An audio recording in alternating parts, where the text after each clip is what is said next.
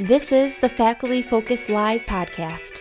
I'm your host, Tierney King, and I'm here to bring you inspiration, energy, and creative strategies that you can utilize in your everyday teaching.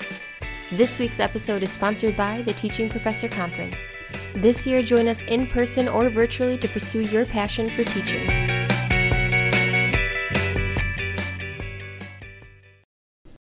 Today, we're going to talk about your students. Are some of your students struggling with online learning? Have you seen a decrease in motivation or engagement? If the answer is yes, that's okay. It doesn't mean you're a bad teacher or instructor. It might just mean there's a missing piece. And today, we're here to find that missing piece. The piece that recognizes that maybe one, two, a handful, or all of your students are struggling with online learning. We're here to find the piece that helps incentivize, helps empathize, and helps motivate those students both in the online realm and in-person classroom. To start, Brian Uterman provides us with some tips for helping students who are struggling with online learning in his 20-minute mentor. Some things you can think about. One would be to just think about things from a student's perspective. I don't know how many years ago it was, but I finally started to think about things like, what's it like being a student? I mean, I was a student, went to college for 11 years, but then I was a faculty member for a number of years after that. And sometimes I would get kind of critical of my students, but I think it really helped me when I just kind of took a step back and started considering things from the student's perspective. So they might have 3 or 4 or 5 classes. They might be working. They might be stressed out. They might have social things or relationship issues or family scenarios going on. Many times students are stressed and they're overwhelmed and they're busy, and it's just helpful when someone like their instructor maybe is a little bit flexible or understanding, or at least kind of they feel like they know what they might be going through. I like to talk about this idea of being empathetic with students and not punitive. So if a student misses an assignment in my class, I don't immediately get angry and say I need to punish that student. We're just wrapping up the first week of classes in our new semester, and I had a student who didn't turn in an assignment during week 1. So it took me 30 seconds, maybe 45 seconds, maybe a minute to email the student and say, oh, hey, I noticed you didn't do this assignment. And the student was just kind of overwhelmed and said, oh, thank you so much. First week of classes, they were focusing on their synchronous courses. Mine happened to be asynchronous, and they said, I totally forgot about your class, but the reminder was very, very helpful. The next idea is to help students take corrective action. So again, this is something where I've heard instructors say, I just don't think it's my duty or my responsibility. I don't have to. So this is not something maybe you have to do, but I think as a faculty member in higher education, at least for me, that if I have the opportunity to help my students to take corrective action some way or another with something that they're struggling with, I'm always going to attempt to do that or try to take advantage of that.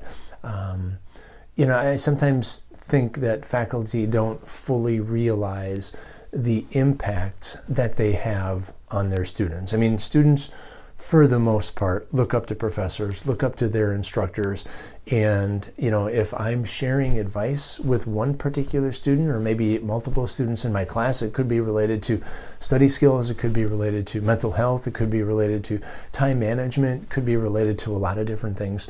I think students pay attention to those things. So again, I do think faculty underestimate the impact that they sometimes have with their students. So one thing that I like to try to do is help students kind of identify why they might be struggling. They might be getting low grades, or they might be turning things in late or not at all.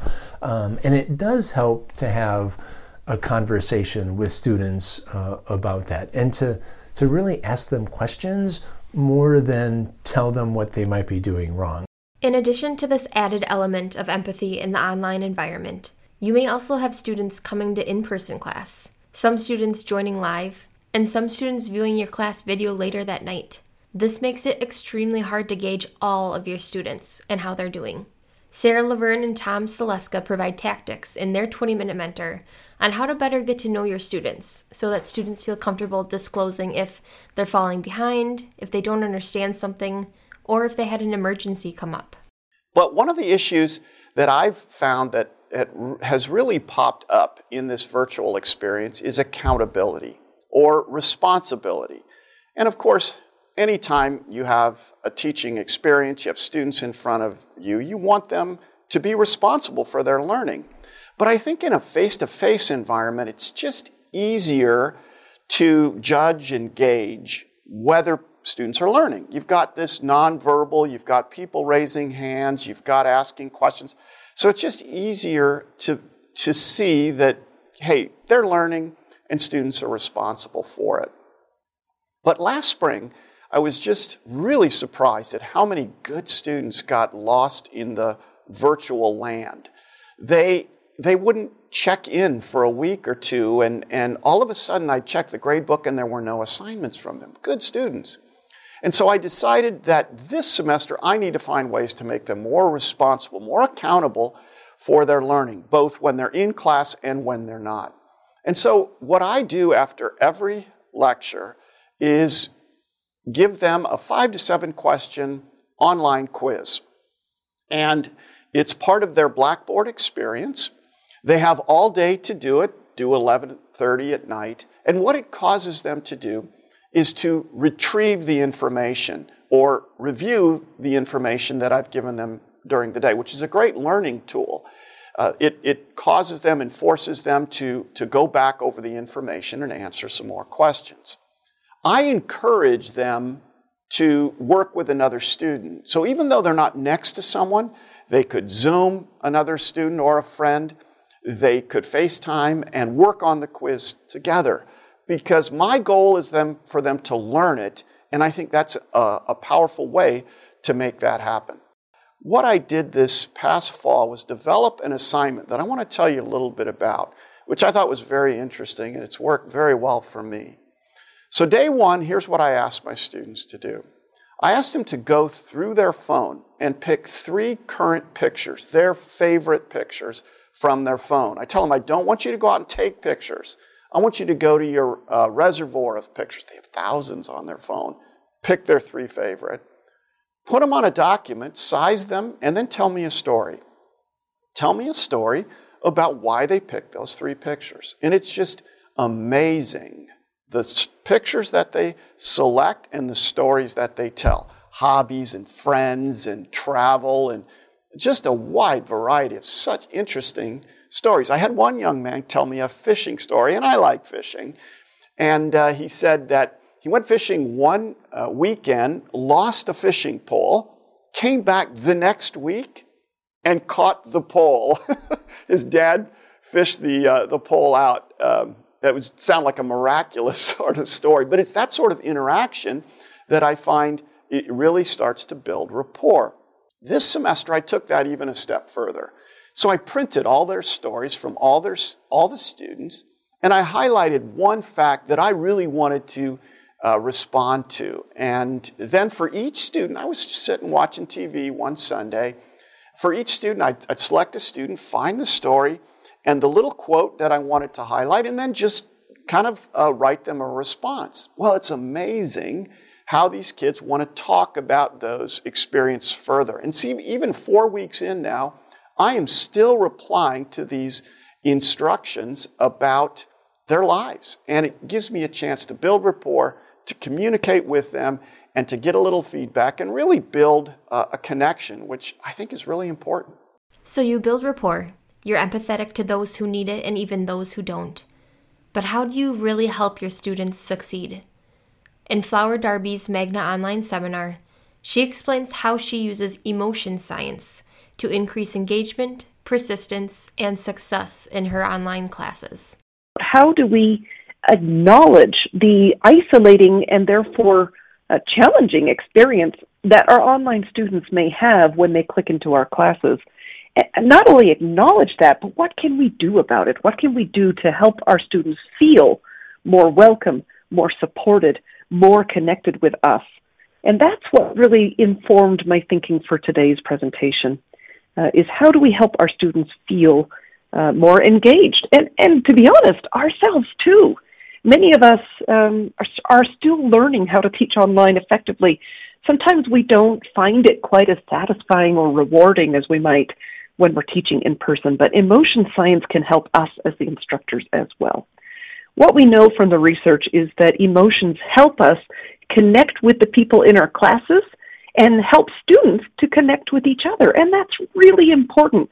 Once again, the more I've thought about it, the more I think the main barrier to online student success is, in fact, that isolation and that distance that is inherent with online classes. And again, if we pause and think just where we are right now in this season, where we're all experiencing greater degrees of isolation and a certain lack of socializing and freedom to go out and do the things that we want to do, I think this is a key moment in time to reflect on the impact that this level of isolation can have on us and how it's easy to feel disengaged. But emotions help. So when we care about the material that we're working on, when we feel emotionally connected to it, it helps us to choose to use all of our working memory resources for the task at hand. Now, again, it's really easy, even when students are working on a thing, maybe they're watching a video, reading a textbook chapter, solving math problems. It's really easy for students to think that they can also be paying attention on Instagram, or I even caught my own school-age daughter last week watching a movie while she was doing her math homework, and I said to her, "What are you doing? Focus on the task at hand." But it's really easy for students in these remote times to not fully pay attention to the task. But when they care about the task, when they see the emotional relevance, it helps them choose to keep all their memory and working resources focused on that particular task. Emotions also maximize long-term memory, and all we have to do is to think again about the example of September 11th, 2001, to recognize that emotions tag events and circumstances and situations as important to remember and hold on to. So emotions help students hold on to new information for longer so that it is more vivid and easier to get to when they need it in that deep storage in their memory. And finally, emotions steer our decisions. Now, I find this one really interesting. So emotions guide our thought process and the decisions that we make almost like a rudder on a boat. They help us decide which way to go.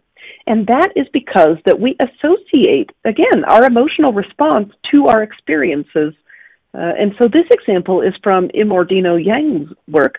And she argues that if a student raises a hand in a class and says, "I just have a quick question," based on the instructor's response and the student's emotional reaction or the emotions the student constructs in that moment, that will inform whether or not, in the future, that student will be willing to raise their hand and ask that question. If they have a negative experience, perhaps an instructor is stressed out and rushed for time and doesn't fully give time and attention and a positive reinforcement to that particular student, then that student might associate negative feelings with having raised their hand, and they might be very unwilling to do it again. But if the student has the experience where the instructor is really kind and supportive and empathetic and really wants that student to feel able to be successful, well then, in that case, that student might have a much more positive association with that action, with that decision to raise a hand and ask a question, and therefore be more willing to do so in the future. So the emotional experiences that are associated with academic tasks in general help students decide in the future whether they're going to engage in that kind of behavior again or not. And this even comes down to the really sort of nitty-gritty, like as a student is working through the steps to solve a math problem, every step the student is trying to decide what to do in that particular step of the equation, that thinking and that decision about what to do is steered by emotions to help the student think about, is this going to benefit me and move me closer to a solution, or is this going to be the wrong choice that is less pleasant and makes me go astray and get to the wrong answer? So the emotions steering the decisions I find really, really interesting. And again, I just want to come back to Immordino Yang one more time here. She says that it's impossible to think about things that you don't care about. And I think if we resonate on this just a little bit, if we think about that, that really makes sense. And so that's what our strategies are about today, is helping students care about the class material and each other and us too, because those connections will really help them persist and stay engaged as well. From emotion science to corrective action and online activities, we hope we've helped you find the missing piece to help your students succeed, both online and in the classroom. Whether you're driving to work or you just need a 15-minute think session, we hope the Faculty Focus Live podcast will inspire your teaching and offer ideas that you can integrate into your own course. For more information on the resources included in this episode, please check out the links provided in the episode description.